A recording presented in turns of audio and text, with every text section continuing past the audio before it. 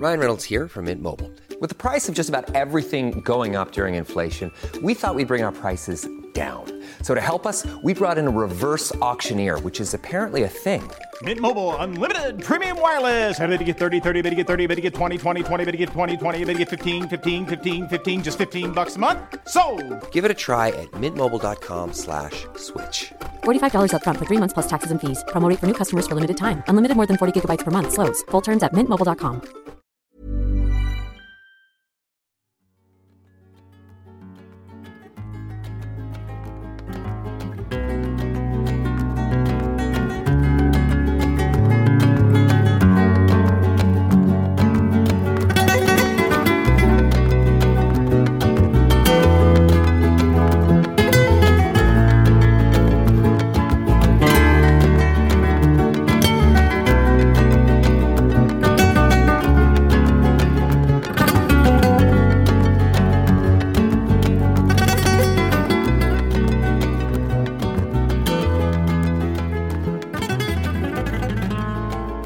Har jag äran att hälsa er alla kära lyssnare välkomna till det här nya årets första sektpoddavsnitt. Vi har år 2022 och här sitter jag, Emma Genbeck, tillsammans med dig, Rigmor Robert. Ja, och du är fortfarande läkare, psykoterapeut, analytiker. Ja, och jag är fortfarande sjuksköterska och har en gång i tiden varit medlem i Knutbysekten och driver nu den här podden med dig, Rigmor.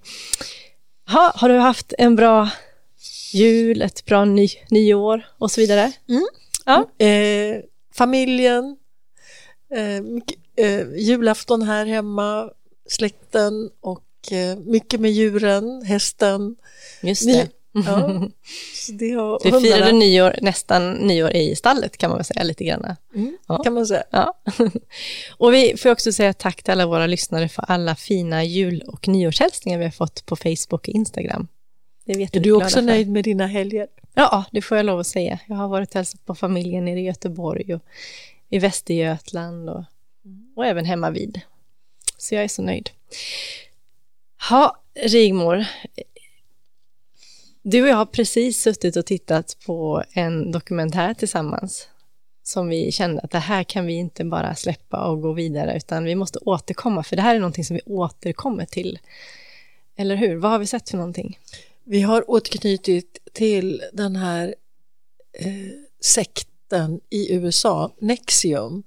Jag tror att det är vårt avsnitt nummer 56 för drygt ett år sedan, i november förra året, så spelade vi in ett avsnitt om det. Och nu ligger det på C More en serie om 4 delar som återknyter och ger faktiskt ett annat perspektiv än den förra serien som vi såg om NXIVM. Och den här serien som vi har sett nu, den heter Förförd av sekten. Och har ju perspektivet istället ifrån man kan säga att den första serien vi såg, The Vow, den hade ju perspektivet ifrån en mamma som försöker rädda sin dotter, Catherine Oxenberg. Exakt. Känd från Dynastin. Dynasty, ja just det, den serien som gick. Ja, men och även ifrån kanske mer de ledare som hoppade av då.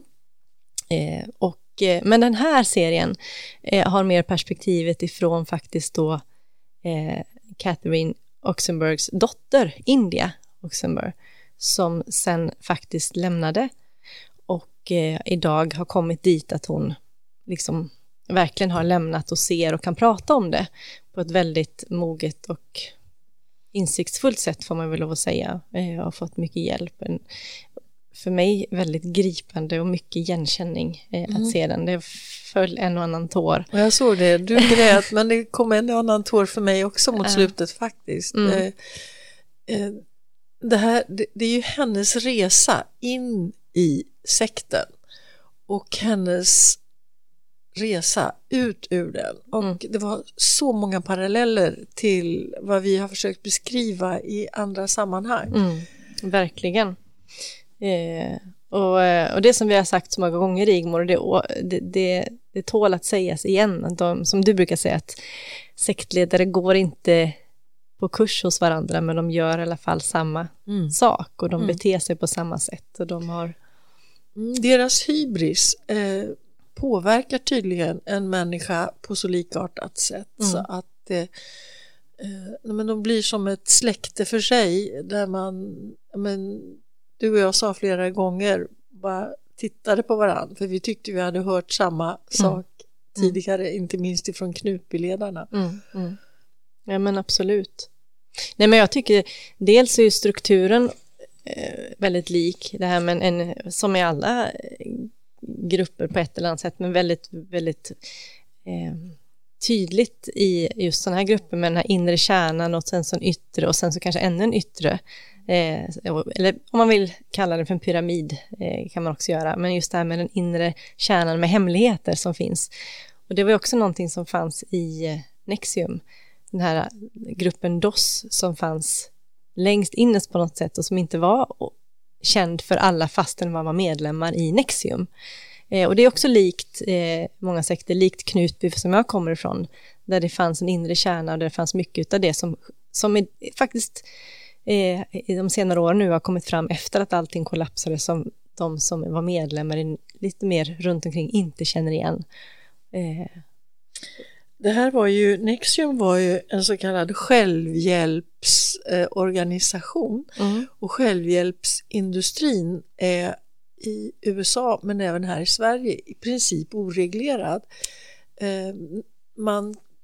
De här ledarna kan ju kalla sig coacher eller när Keith Rainier som han heter, den ledaren för Nexium, han var också en måttligt utbildad person, en medelmåtta egentligen, men som lanserade sig själv som världens räddare, som ett geni. Ingen skulle ha haft lika hög IQ som han någonsin, liksom bara lögnerna är en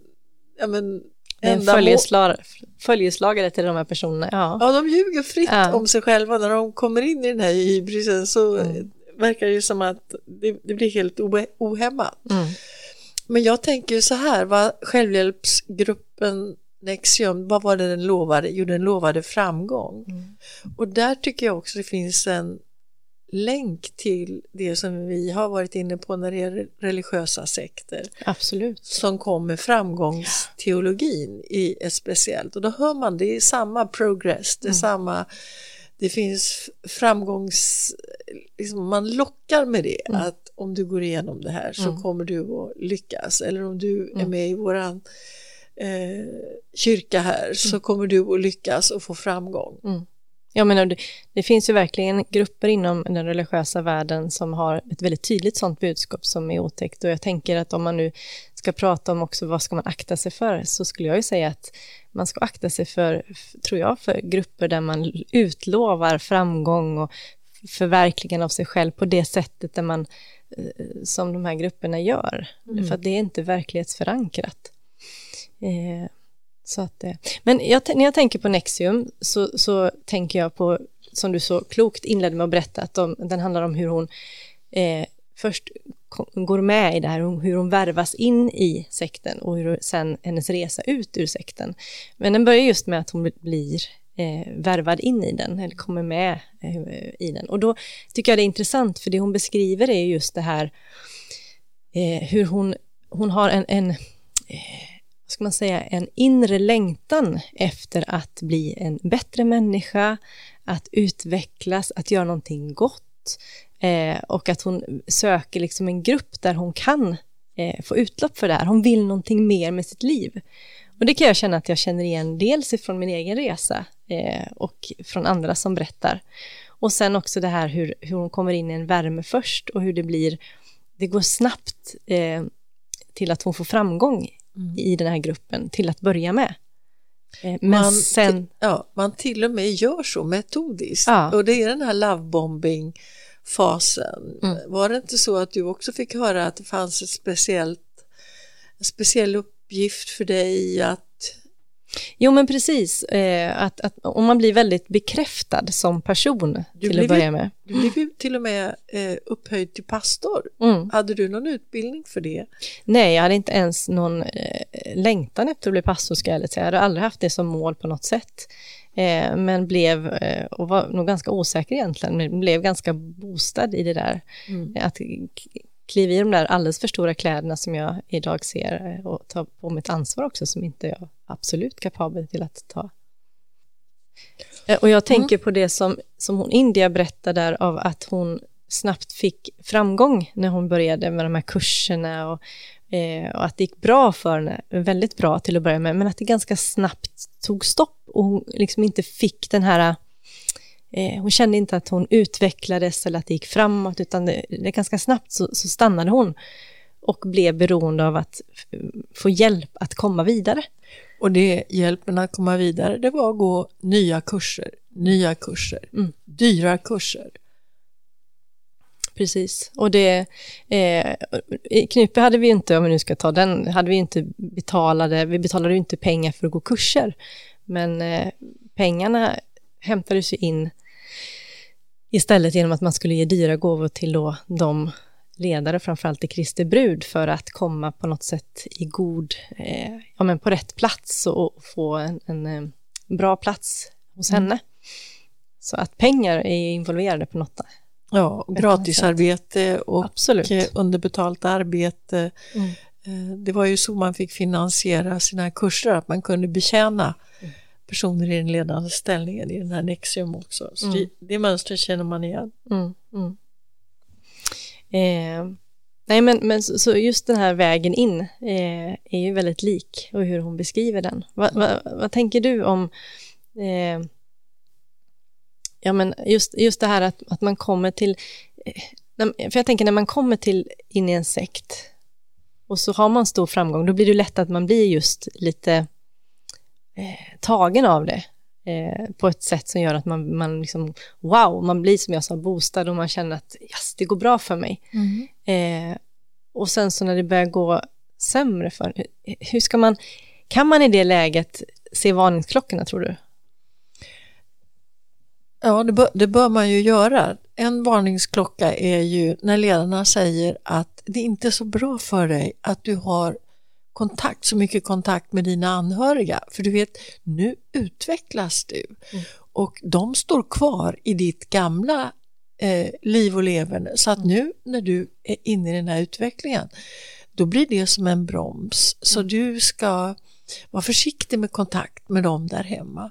Och det gjorde ju att mamman här, Catherine Oxenberg, det var hon som tog med dottern till den här Nexium sammankomsten först och betalade de första kursen kanske för de båda gemensamt, och sen när dottern stannade och blev fast i det här. Sen var det en annan sak som jag tänker påminner om dig och många i Knutby och andra sekter. Det var att hon var så ung.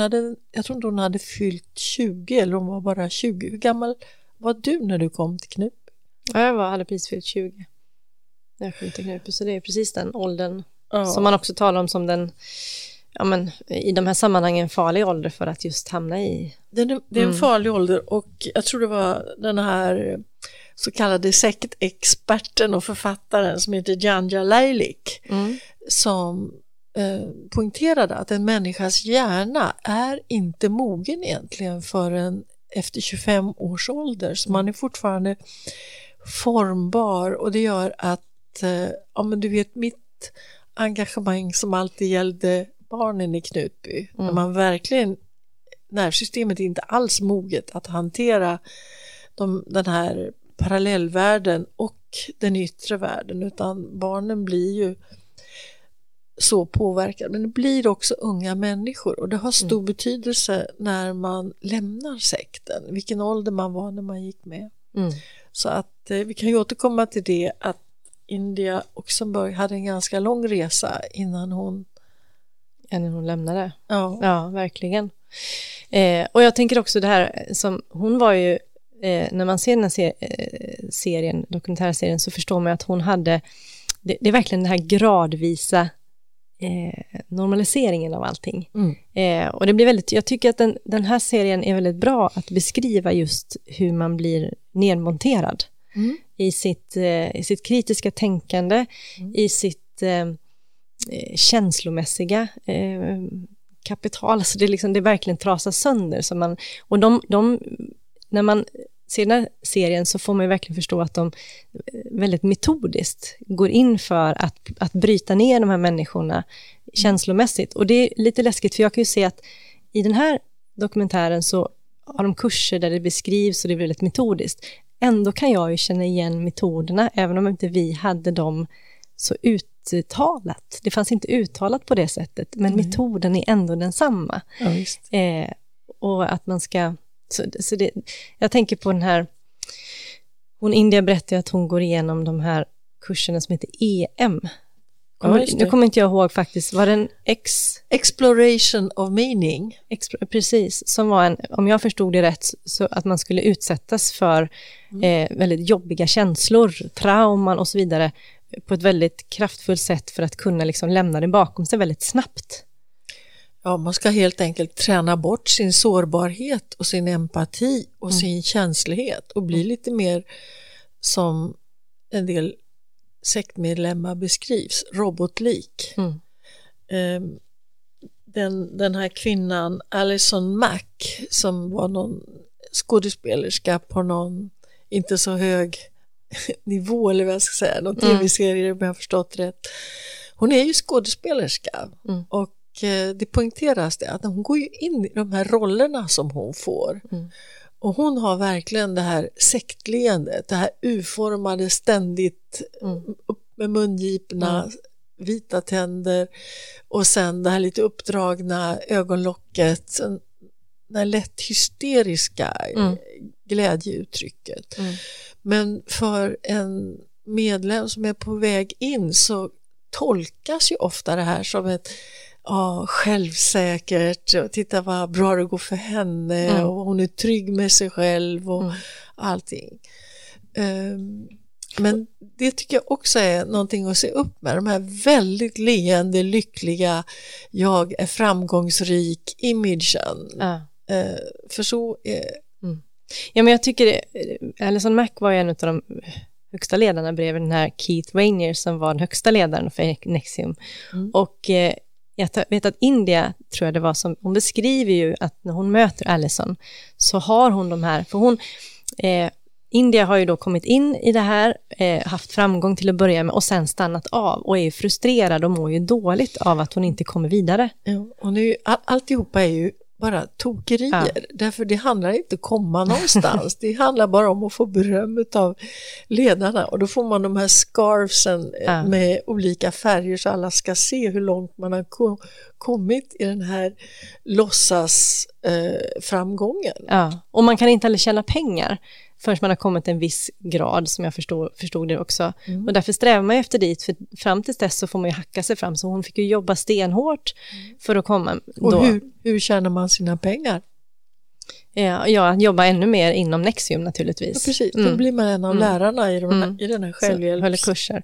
Men det jag tänkte på var att när hon beskriver då att hon möter den här Alison, så säger hon har de där kvaliteterna, upplevde hon då, som jag saknar. Jag är inte utåtriktad på samma sätt. Jag är inte lika livsbejakande. Jag är inte lika säker och uttrycksfull. Och, så hon suger åt sig av och blir ju liksom satt vid hennes sida. Men det visar sig vara en förödande relation, eftersom den sen övergår till där hon blir slav till den här Alison Mack.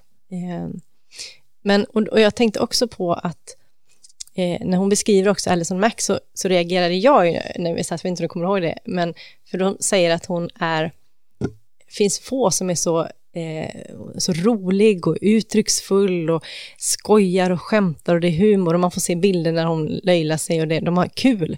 Men hon kan också skifta väldigt snabbt och bli otroligt kall och visa en helt annan sida. Liknas vid en huggorm. Så var det kanske till och med att hon, och då tänkte jag faktiskt på min upplevelse och erfarenhet av Knutby och Kristi brud, för det var ju precis så det var. Den första tiden så var det ju väldigt mycket humor, glädje, roligt, skämt, man kunde skratta åt varandra och så vidare, men sen så småningom så skiftade det här mer och mer, ska jag säga, till att bli just huggormsblicken och den personligheten som kommer fram.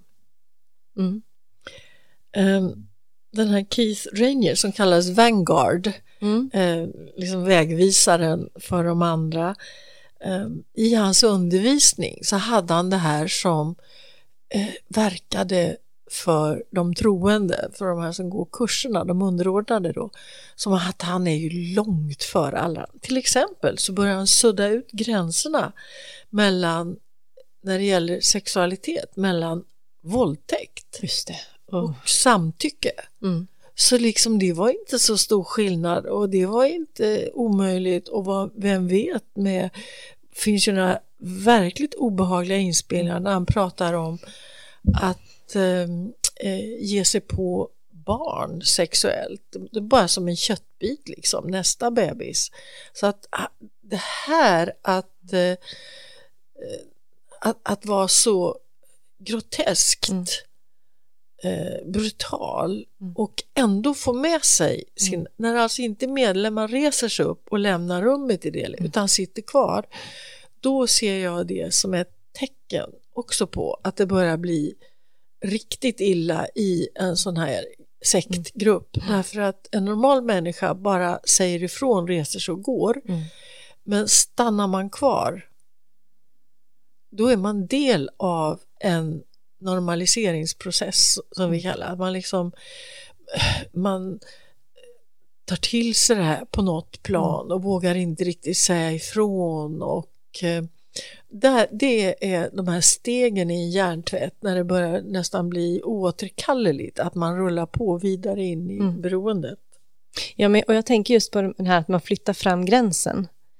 Det börjar med små saker som man till att börja med reagerar på, men de är tillräckligt små för att man ska kunna ändå för sitt eget samvete säga att nej, men vi låter det vara just nu, för att jag vill inte börja med att bråka med de här människorna, utan nu har jag ju liksom satsat på det här.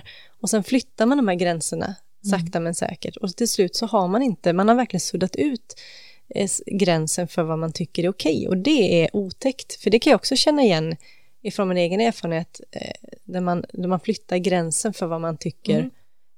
Och man skapar liksom en egen i gruppen, en egen hur man värderar saker och vad vi tycker om saker, och det spelar inte så stor roll vad omvärlden då tycker, för man har skapat sig det här.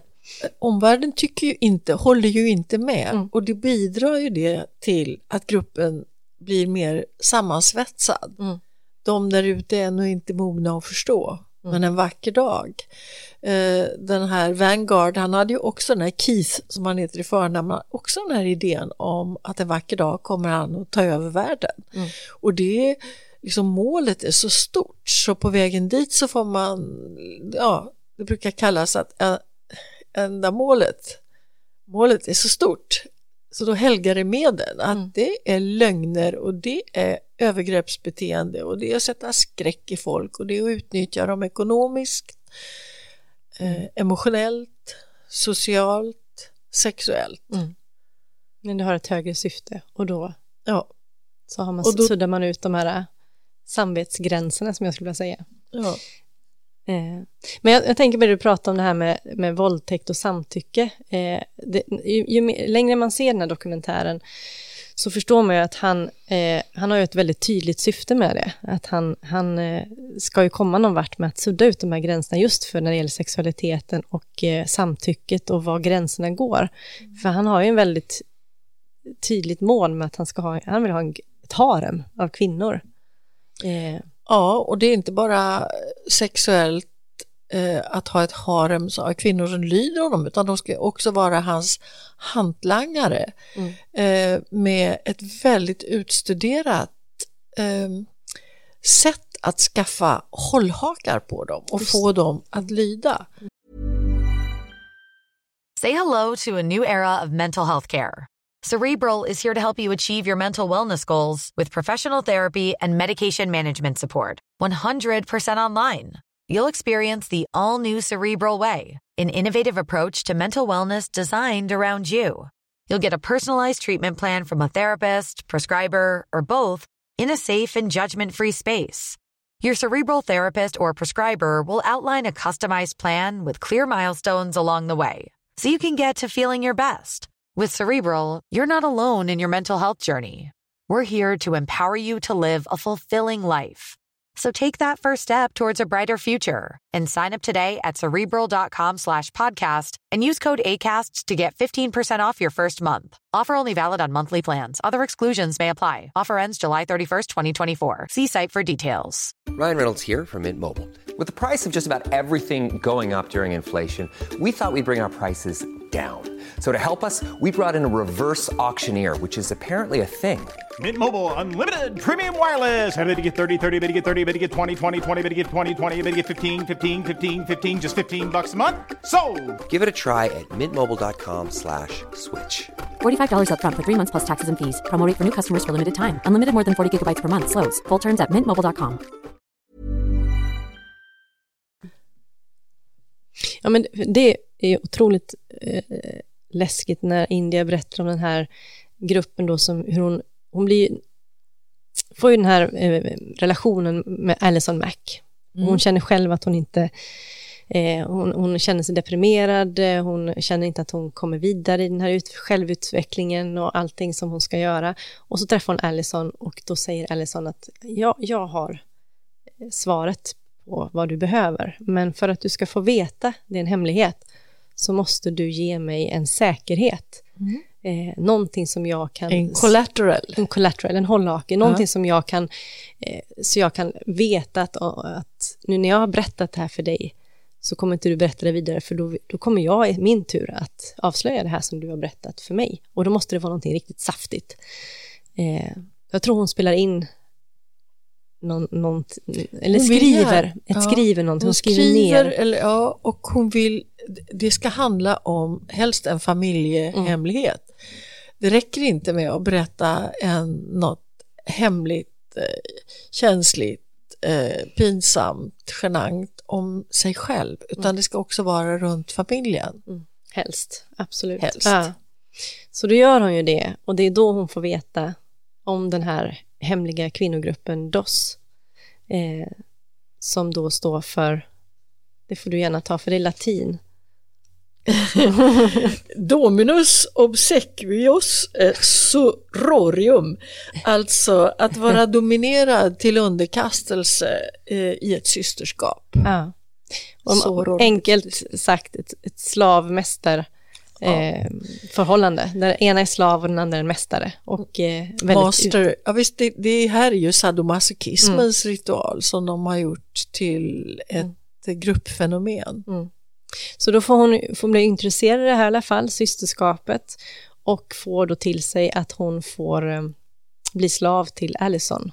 Och då frågar hon berättade att hon frågar hon till för vad innebär det? Innebär det att jag måste fråga dig om jag ska få en pojkvän eller åka och resa? Och då säger den här Alison att det innebär att du ska fråga mig om allt. Du tar inga egna beslut överhuvudtaget och det är livslångt.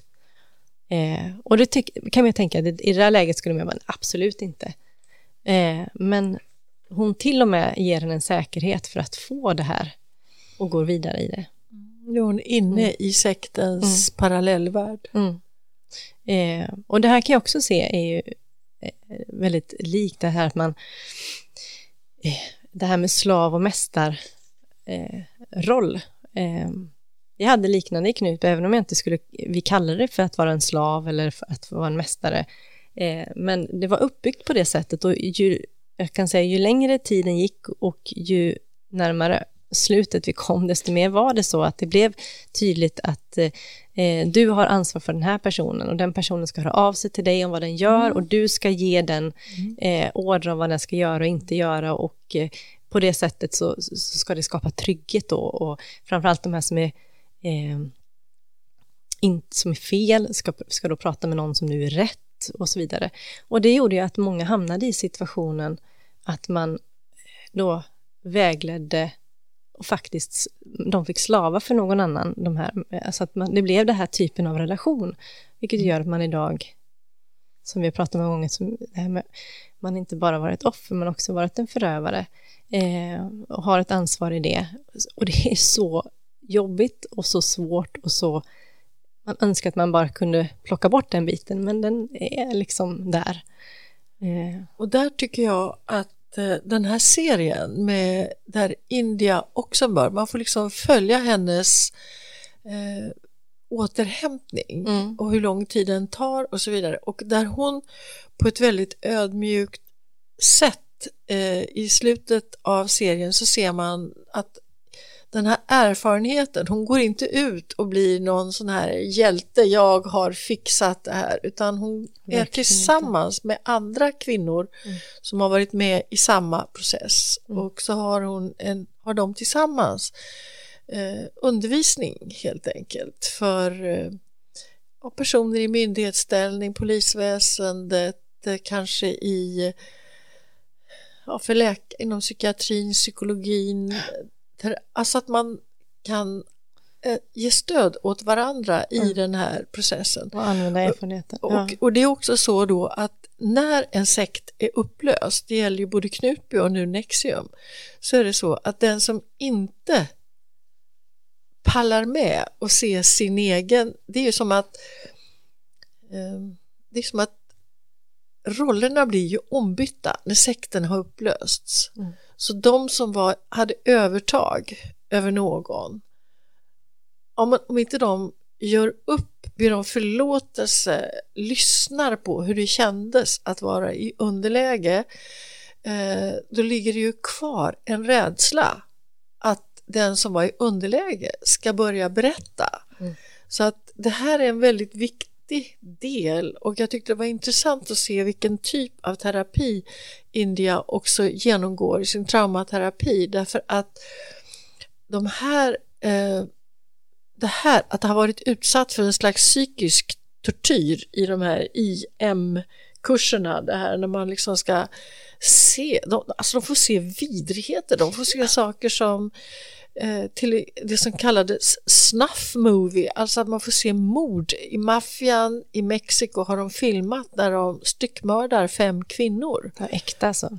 På riktigt. Och de här medlemmarna, de ska liksom stålsätta sig, och det här att man kapar bort så mycket av sitt känsloliv och sina spontana emotionella reaktioner av empati och så vidare, så ser man att hon i sin återhämtning, i sin traumaterapi bland annat går igenom ett arbete med kroppen, där den här kvinnliga terapeuten liksom trycker, det är som att hon trycker och drar och bänder i de här spänningarna som kan uppstå, och man ser att då gråter India och så frågar hon, du är inte kvar i det där längre, där du också blev utsatt för våld, utan du är inte där, du är här nu.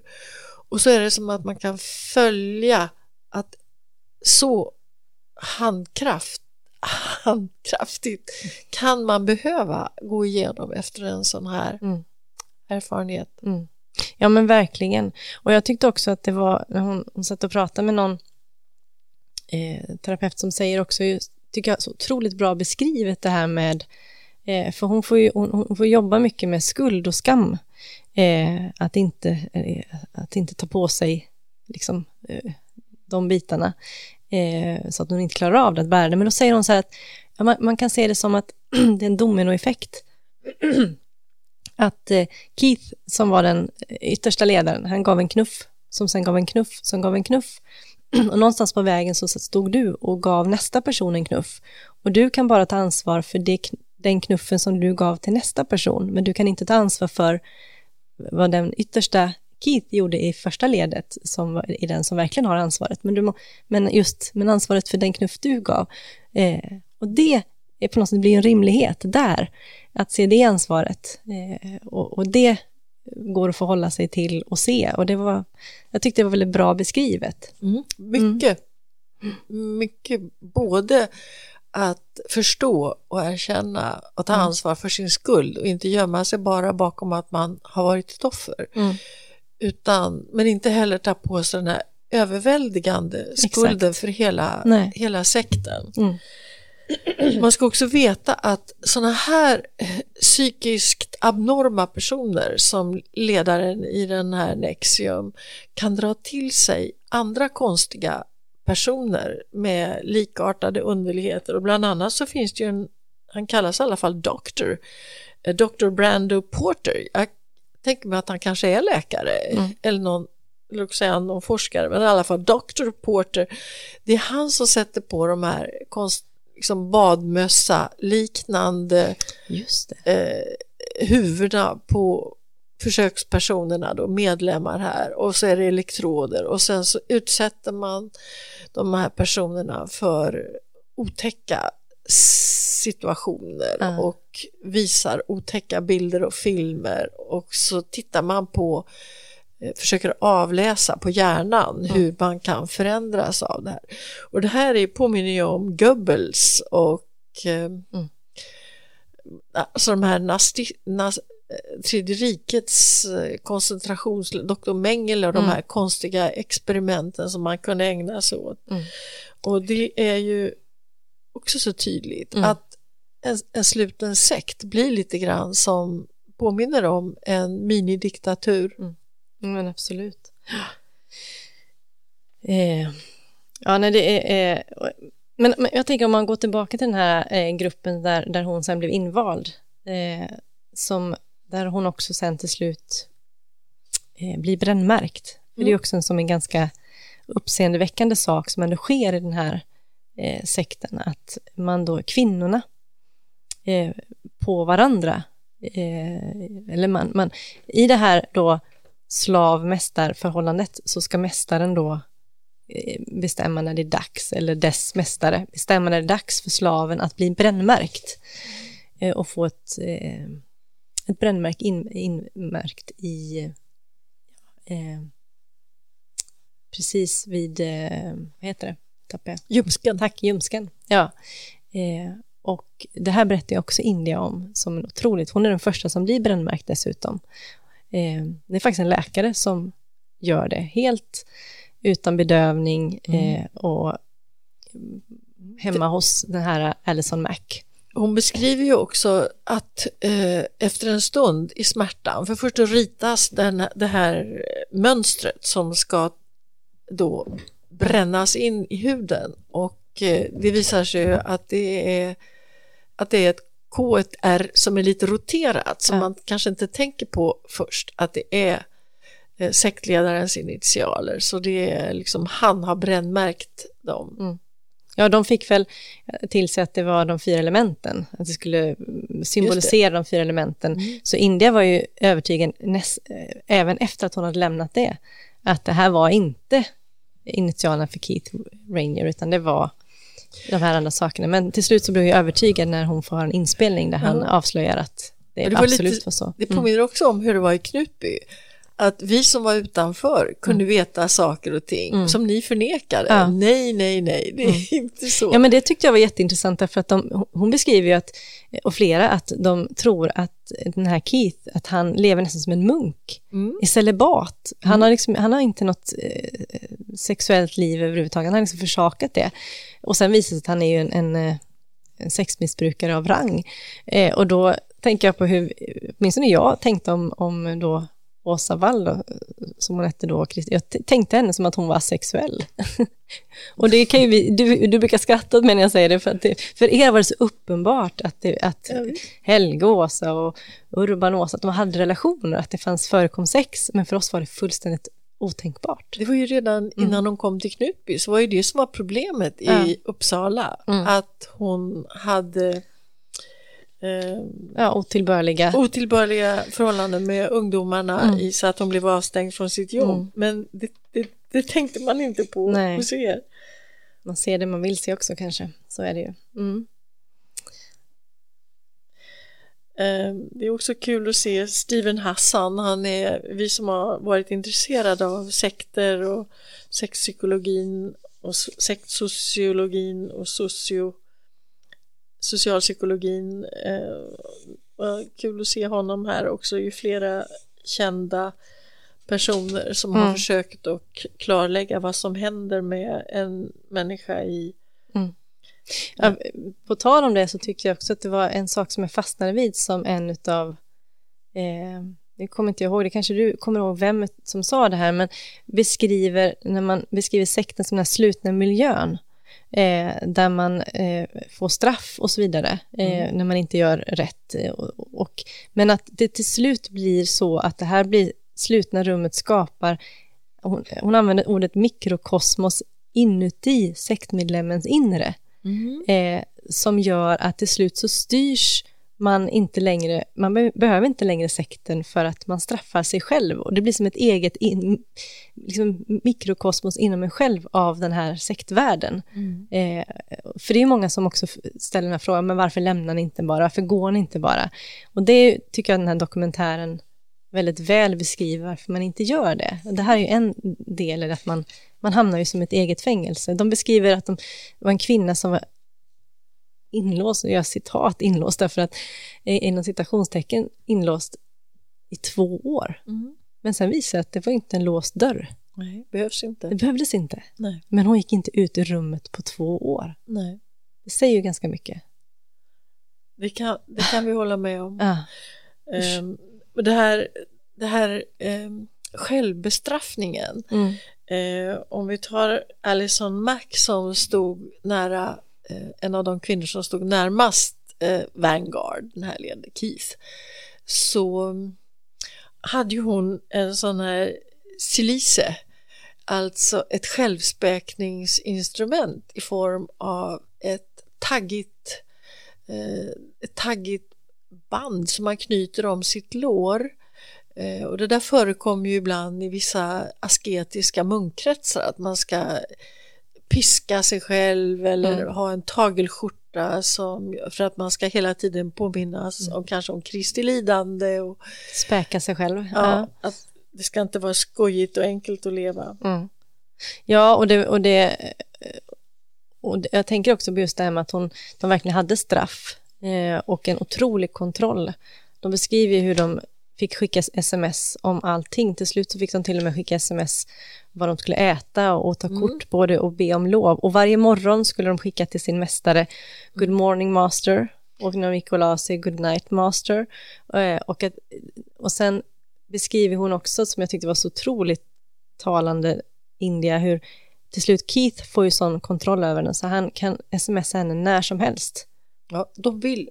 Så ska det vara. De ska alltid vara redo. Och alltid vara redo, ja. Och de skulle svara ready också. Ja. För att just beskriva att de var både redo och att de också samtyckte till vad det än var som kom.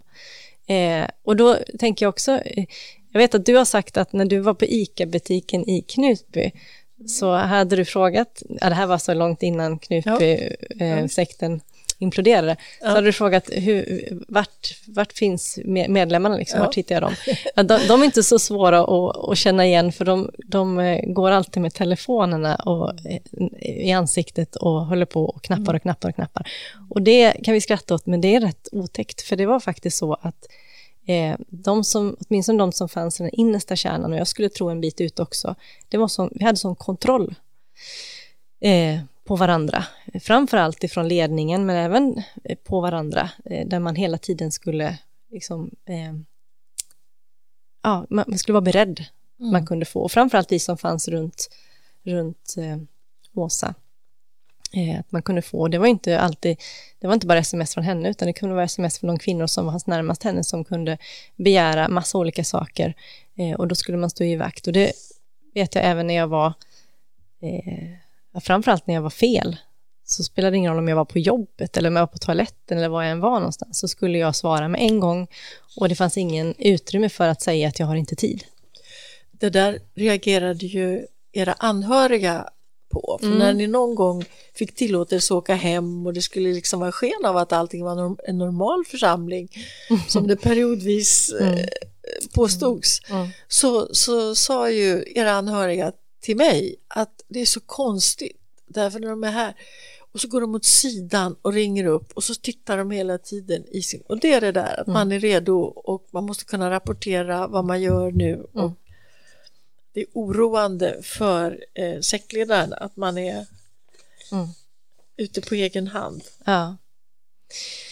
Vi börjar närma oss tiden tar slut, Rigmor. Det finns otroligt mycket att säga om den här dokumentärserien. Då har jag några saker. Precis, det var det jag ville komma till. Vad har du som du tycker är viktigt? Jag tycker en av de som redan är dömd, nu har det ju varit rättegång och alla har inte fått fastslagna straff, men en av dem är Claire Bronfman och familjen Bronfman är ju extremt rik familj och hur miljonerna har rullat ifrån de här systrarna och speciellt från Claire då.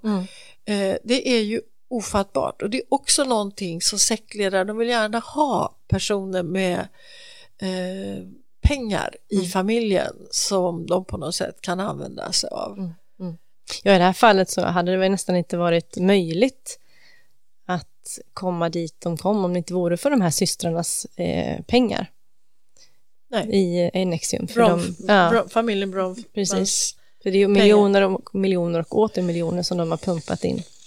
Och sen, en annan sak som jag skulle vilja kommentera bara, det är ju att det är så många som har frågat oss på mejl och tidigare, hur ska man göra som anhörig?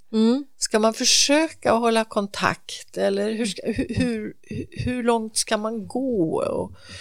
Och i den förra serien om Nexium, The Vow, så fick man ju följa Catherine Oxenberg och hennes oro för dottern. Och här får man ju se effekten och dottern berättar hur hon reagerar. För mamman känner att hon vill använda sitt kändisskap. Hon blir varnad för att exponera sig, för organisationen är kriminell och hotar man den så kan de bli farliga i sin aggression. Men då menade hon att att jag är synlig och känd. Det kan också vara mitt skydd. Just det. Och när hon förstod till vilken grad, när hon förklart för sig att det handlade om brännmärkning och att hennes egen dotter hade kommit så djupt in i det här att hon själv var en som rekryterade vänner till sig själv in i sekten. Så blev ju mamman desperat och tog kontakt med advokater, och sen gick hon ut i media. Och då berättade ju dottern hur fruktansvärt det var, därför att för henne så var hon i New York Times, i den här stora uppslagna artikeln berättade, så var det ju avhoppare som vi hade lärt känna i den förra serien. Just det. Som hade berättat om hur det gick till.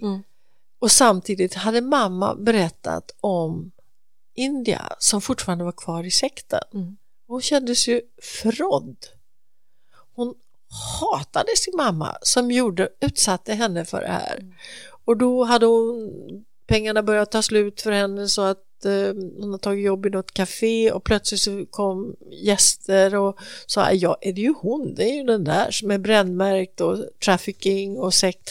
Så att hon kändes ju utpekad. Och sviken av sin mamma. Och sviken av sin mamma. Och jag hade ju en mamma, Eva Westman och jag, där Eva Westman valde att gå ut i media och ibland tillsammans med mig, som valde den vägen, medan andra föräldrar valde på ett annat sätt. Och det är återigen det här att man gör så mycket som man kan och på det sätt som är bra för en själv. Men idag är ju India tacksam mot sin mamma. Ja. Men alltså det är efter att sekten hade upplösts. Hon fick ju ett ultimatum. Antingen är du misstänkt och går in i utredningen, eller också samarbetar du med polisen och åklagaren. Och då hade ju hon bott tillsammans med Alison Mack. Så när Alison Mack blev arresterad och India skulle lämna den här lägenheten, så plockade hon med sig USB-minnen och smycken och sådana saker. Men sen bodde hon ju i 6 månader innan hon vågade ta fram och titta på de här USB-minnena. Och sen blev ju de avgörande bevis i rättegången. Just det.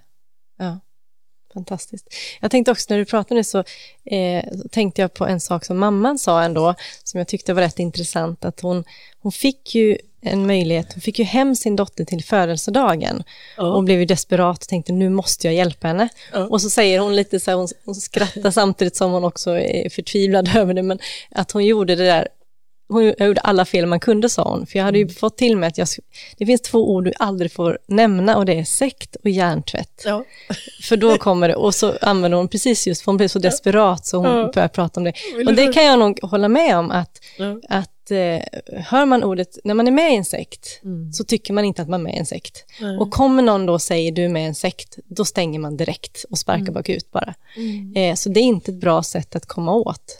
Faktiskt. Utan, få kontakt? Nej, få kontakten. Jag tyckte det var ganska intressant när hon beskrev just den biten. Ja, visst. Och samtidigt var det hennes temperament. Ja. Och till sist brister förstår ju det, visst. så det är inte det. Liksom. Och, nej. Och India förstod ju det då också. Så det var, men hon sa själv liksom, att jag gjorde alla fel. Jag, liksom, fast jag hade blivit varnad för att göra just det här, så gjorde det i alla fall. För det blev ändå, så desperat. Ja, visst. Och ändå så sa India att hade mamma inte kämpat som hon gjorde, så hade jag inte kommit ut ur det på det sättet som jag gjorde. Och hon sa till och med att min mamma kämpade mer än någon annan. Och under den här perioden när hon var sektmedlem så vände hon sig, mamma var frånskild så hon hade 2 pappor, sin biologiska pappa och sen en pappa som hade levt med i familjen under uppväxten. Och då förklarade hon att mamma blivit hysterisk och mamma förföljer oss, och jag är med i jättebra grupp där jag utvecklas, och papporna hade lyssnat på henne, så det blev en splittring i familjen. Så mamman här, hon blev väldigt ensam i sin kamp. Absolut. Och det tycker jag också var bra, att man kunde se, som du säger, det blev komplicerat. Det är inte enkelt. Nej, det är inte enkelt. Nej. Något som jag skulle vilja i alla fall nämna också. Förra året i oktober, 27 oktober, så fick The Vanguard, Keith Rainier, sin dom, och han fick 120 år i fängelse. Och Claire Bronfman, då sa ju polisen, de hade aldrig sett, hon erbjöd $100 miljoner i borgen. Just det. Alltså att sådana pengar fanns, och det kändes liksom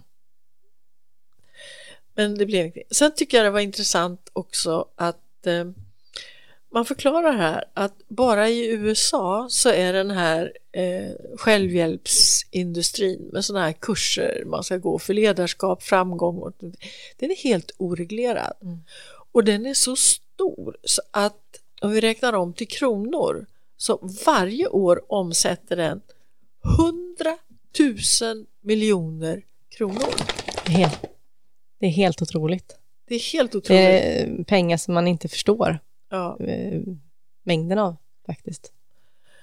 Och sen är det en klok person som är insatt i de här fenomenen som säger att man brukar säga att vi har levt i informationsåldern, the age of information, med hela IT och allt vad det innebär. Och så säger han, men nu är vi inne i nästa age, the age of influence.